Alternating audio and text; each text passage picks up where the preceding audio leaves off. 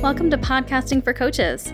I'm Brittany Felix, and I'm a podcast launch consultant who specializes in helping coaches and consultants utilize the power of podcasting as a way to build brand awareness and generate new leads for their business. I realize not every new coach or consultant can afford to hire someone to help launch their show, so I created this podcast as a way to guide you through the process of launching and utilizing your very own podcast to help you grow your business and reach a new audience of adoring followers and potential clients. If you're ready to get your voice and podcast out into the world, head over to podcastingforcoaches.com to learn more.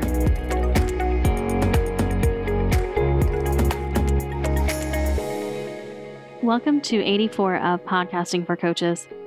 It is nice to be back. I took the month of June off, if you're not aware, to take some time to process and do some inner work around anti-racism and everything that has just been happening in the country. And I also had some personal family issues, some health issues, a relative passed away, those kinds of things. So June was super fun, but I'm really excited to bring you this interview with Dr. Lucretia Berry.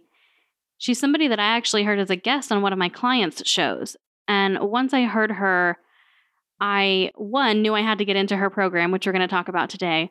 But two, I also really wanted to have her come on the show because as podcasters and business people in this crazy time that is happening right now, it can be a little intimidating to know how to talk about these topics while also still making money so that you can pay your bills and feed your family. So I'm going to read you Dr. Berry's bio, and then we're just going to get right into the content of the episode. So Dr. Lucretia Berry is the founder of Brownicity, an agency dedicated to advocacy, education, and support for racial healing and anti-racism. She is a former college professor whose love for humanity led her to write What Lies Between Us, Fostering First Steps Towards Racial Healing, a journey guide designed specifically for beginners. She is the anti-race/racism curriculum specialist for Community School of Davidson in North Carolina, a TEDx speaker, and a whole host of other amazing, amazing things.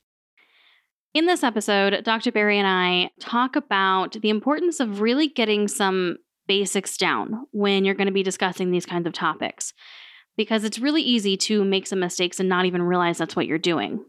So in part one of our conversation, we talk about the difference between the words Black and African American, why you need to capitalize the word Black, the difference between not being racist and being an anti-racist.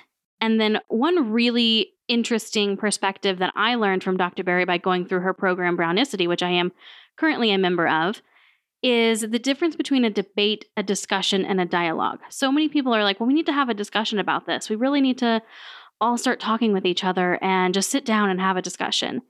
And Dr. Berry is going to point out why that is actually not the right approach to take. And it is not discussions that we should be having. And all of that we're going to talk about today. And next week in part two, be sure that you come back for that second half because we're going to talk about specifically how to get into talking about these topics in such a public way and coming back from a break if you have taken one as a result of everything going on. Thank you so much for listening, and I hope that you enjoy my interview with Dr. Berry. Lucretia, thank you so much for being on the show today. As we talked a little bit in the pre-interview chat, I am super, super excited to have you here. And I know that my listeners are going to find our conversations extremely valuable because a lot of them are like I was a few weeks ago, like I still am, just really unsure and uncomfortable and feel like they're going to say the wrong thing all the time. So they're kind of scared to talk about these topics of racism, anti-racism, how to be a good ally. And with having a business and talking in such a public way on a podcast, it can be really intimidating to know when to speak up and when to hold back and what to say, and being afraid of cancel culture right now. So if you don't mind, I kind of want to just dive into this here because we have a lot of things to cover in a short period of time. So I think it's important to get some of the language down right off the bat and in terms of writing and speaking. So I know that I personally, growing up a white woman, I was a child in the 90s. We had all the things that come with that, being a privileged little white girl. So I was always taught that, the PC term in air quotes is African American.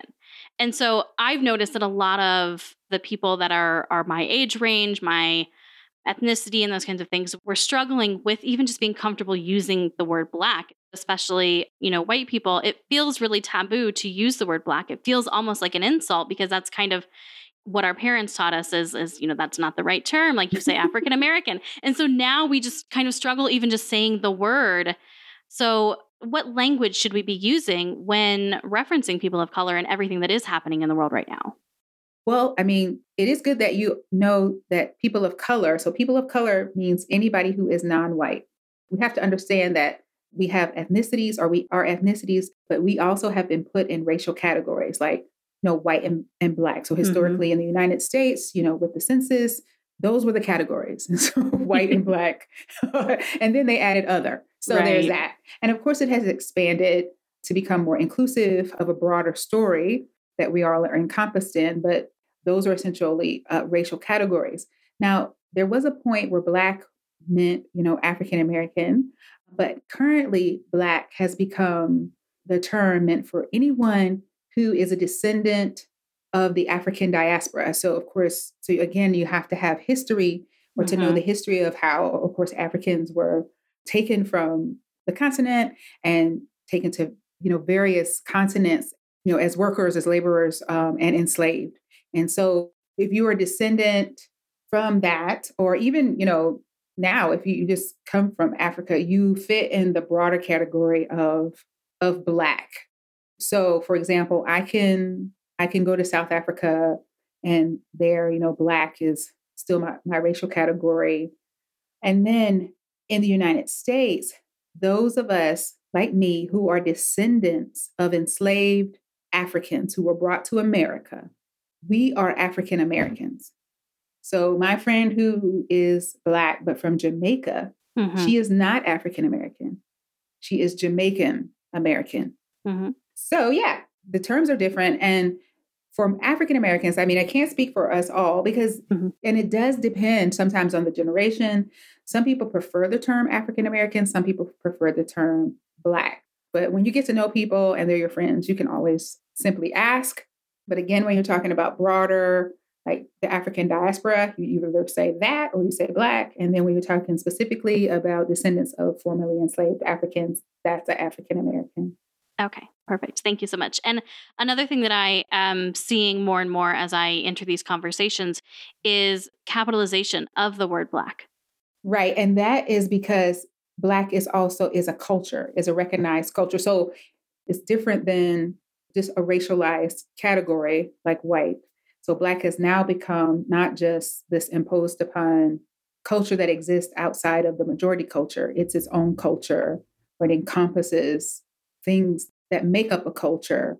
And so we capitalize it to give it the respect and to elevate it to the degree of humanity that it deserves. Thank you for that explanation.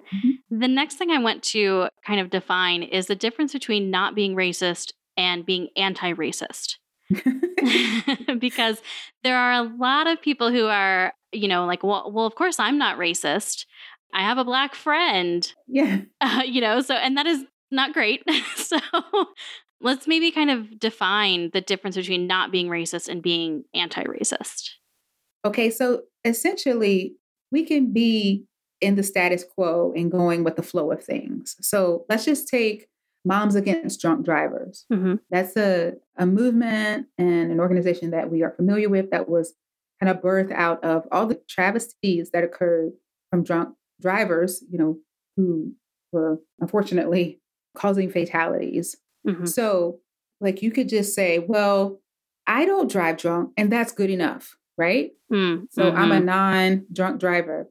But to be actively, to be active, it would be like, okay, I'm going to form an organization or I'm going to be intentional about putting things in place that would prohibit drunk drivers from destroying lives. So that's kind of the difference. So now we have stiffer laws in place because of Moms Against Drunk Drivers. We have an organization, we have a protocol, we have policies, we have all of these things in place to disrupt and interrupt kind of the culture of drunk driving that was happening. So same thing with racism to a degree, You can say, well, I'm not racist, but that does nothing to engage in dismantling the policies, the practices, the beliefs, the systems that have all worked to create kind of this culture, this very race-based and racist culture that we've just been,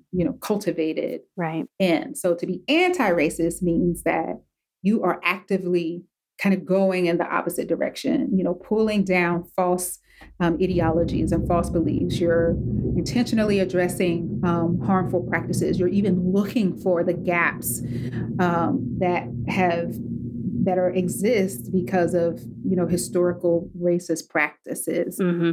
So it's, yes, active. You're being very intentional about the books you read and the authors you follow. And like, I have one friend who, she is white, her family is white. She jokes that they are very white because they're very fair skinned. She intentionally enrolls her children and herself in extracurricular activities where they are the racial minority. So she's trying to intentionally break the kind of the status quo racializing that occurs when you maintain the racial, kind of homogeneous groups. Mm-hmm. That is fantastic. And that's something that I personally have had to learn because all my life, I've lived in a very open and welcoming family. I never would have classified myself, as being racist in any shape, way, or form. But I had to learn, within the past month and a half that that's not the same thing. Anti-racism was never a term that I heard before. Right.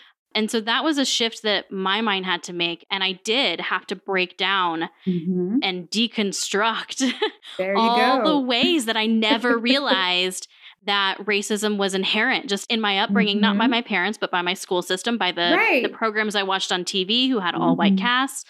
And those are the things that I think a lot of people just don't see because they've never had to confront it before. Right.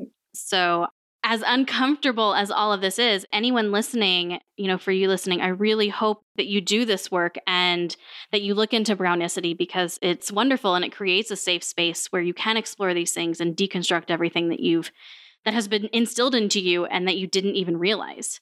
Right. So as we move into having these discussions, we do this in our work and we start to learn these things and we want to become more actively involved in anti-racism. There are ways to have these conversations that are constructive and ways that are not. And I love that you break down in Brownicity this difference between a debate, a discussion, and a dialogue. Do you mind explaining the difference between those three things? Right. Okay. So I'll first say that we typically in pop culture don't have dialogue because we've inherited the colorblind approach, which has robbed us of language and a framework. And it's kind of this fundamental understanding that we need to be able to have healthy, goal-oriented conversations or engage in the discourse that would move us further. Because we don't have that, and we tend to just be informed by a whitewashed history or very European-centered history, or sometimes just anecdotal stories or what you see on the news. And even political platforms. I know some people will tell me, I'm not political. And then they'll just recite a whole political platform regarding race. And I'm like, oh gosh, you don't even know. But it's just because they don't know. Fundamentally, our institutions of education have done us a disservice because we have this deficit of understanding race as a mechanism and how race is not biological or genetic, but was created by policies and beliefs and practices, in terms of sorting people and benefiting some and divesting others. So people think that the goal is to debate. And with a debate, you have, might is right. So that becomes about, well, I'm stronger than you, or I have more talking points or whatever. And the thing is, there is no debate. I tell this to my high school students at the beginning of the year, and then they're in awe for the rest of the year. This was an acceptable practice. Racism and racist ideas were so acceptable that it's all written down. No one was hiding it. There was nothing to be embarrassed about. So all you have to do is just show people, here it is written right here. Policies, even in the Constitution, it's all written there. So there's no debate. You either are for anti-racism or you're not. There's no debate there. And there are no sides. It's you're either working against racism or you're for it. Maybe those are the sides, but there's not this well, if I win, that means, racism loses or wins. People come at it from that perspective. And so there really isn't a debate. You need to be educated so you have a foundation. One of my favorite quotes I've heard is, equally informed people seldom disagree. So that's why it's important to have an education, because then there's no disagreeing. Right. You're equally informed. And so you can have this dialogue. And then that brings me to discussion. And I know that, discussion is such a common word. And oftentimes we want to kind of create maybe a kumbaya, table and say, okay, everybody with all your differences, come to the table and let's talk. That's dangerous on so many levels because you have people who know very little.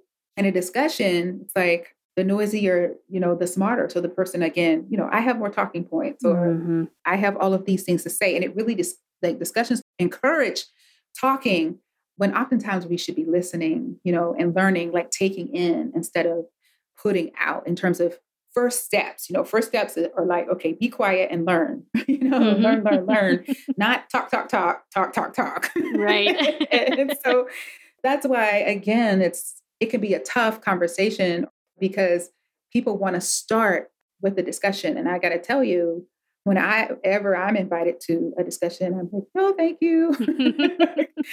Yeah. And trauma specialists are saying, that's actually traumatizing people more. And so then that brings me to dialogue. And then dialogue is connectivity for community. So you have a goal. So what's your goal? So typically because I'm a teacher, I cultivate learning experiences.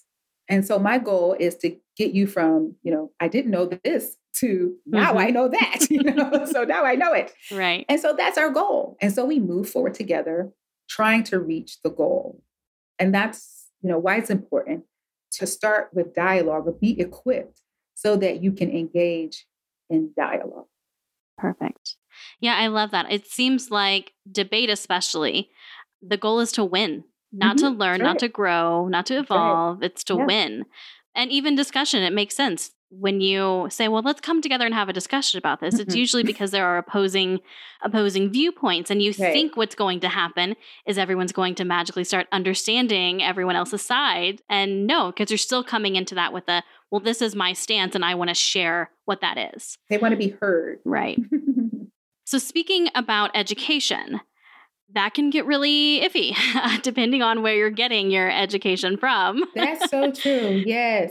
One thing that, I guess fortunately I did learn this years ago, so it wasn't something I had to learn this time around, but a lot of people still think that a way to be an ally is to ask Black people, well, what can I do? How can I help you? Yeah. And it's not a Black person's job to educate a white person on all of this. And just like you said, it makes them relive trauma over and over and over again every time they have to think about this and talk about this in educating somebody else and doing the work for them.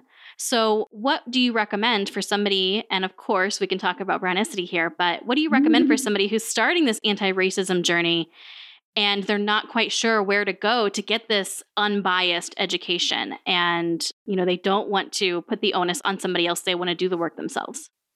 Right. Well, first, I do want to address this myth that Black people know the stuff, because that's not necessarily the case either. And when I first started to teach publicly, my classes, like of adults, were multi-ethnic and multiracial.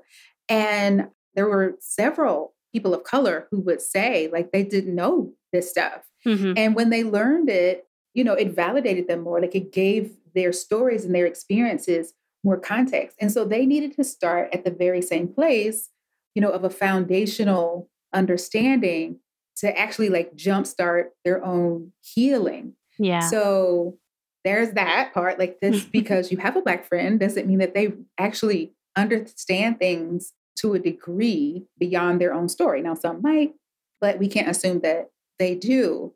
And yeah, that's why again, a part of my cultivating a psychologically safe space is so that, we can learn together. So if I am African-American, right.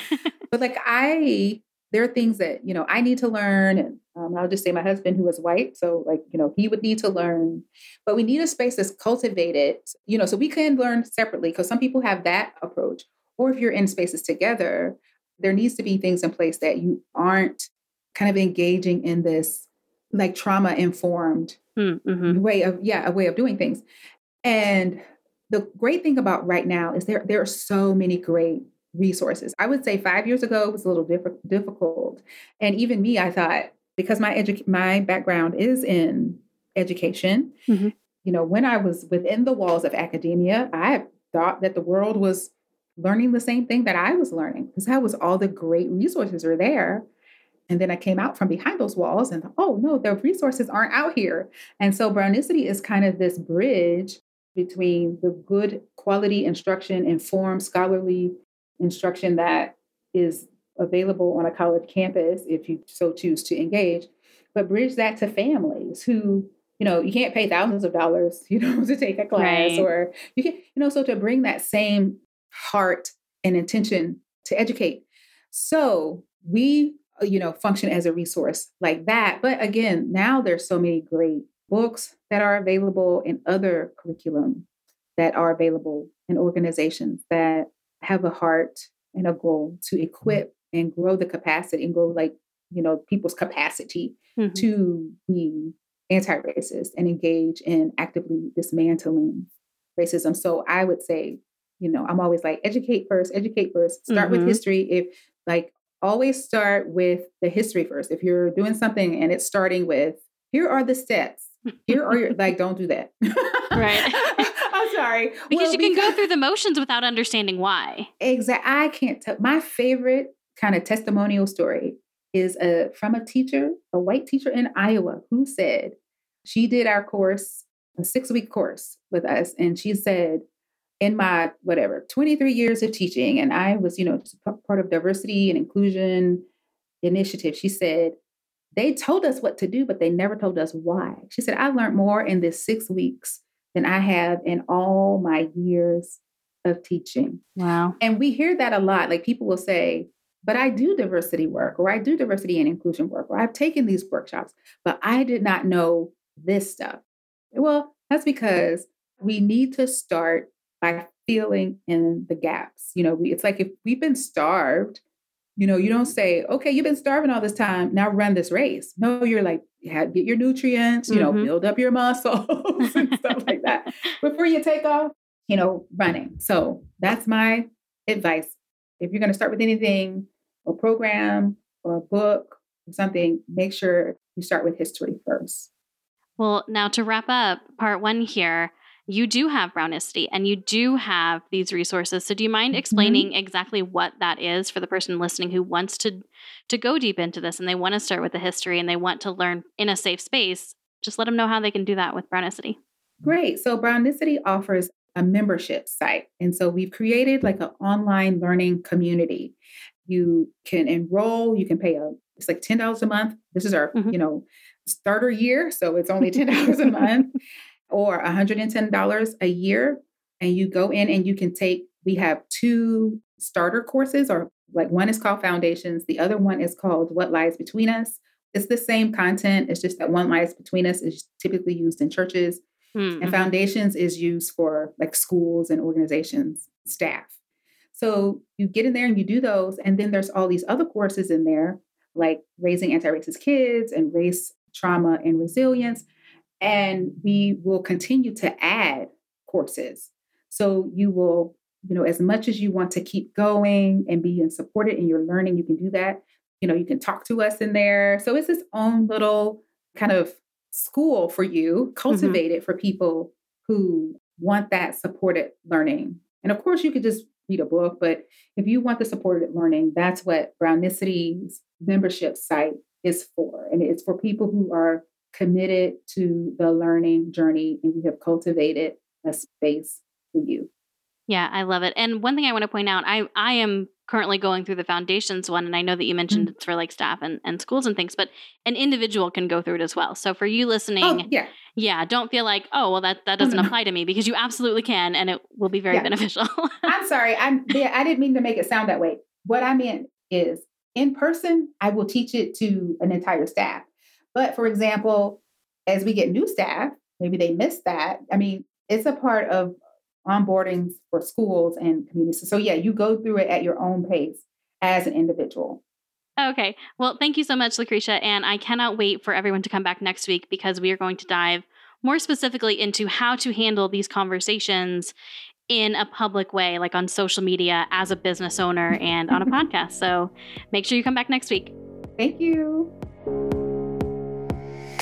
And that wraps up another episode of Podcasting for Coaches. If you'd like to connect with me further, you can do so on Instagram at Podcasting for Coaches. If you know it's time to finally get serious about starting your podcast, go to podcastingforcoaches.com and click on the Work With Me tab in the main menu to learn more about my one-on-one launch consultation packages or my self-paced online course.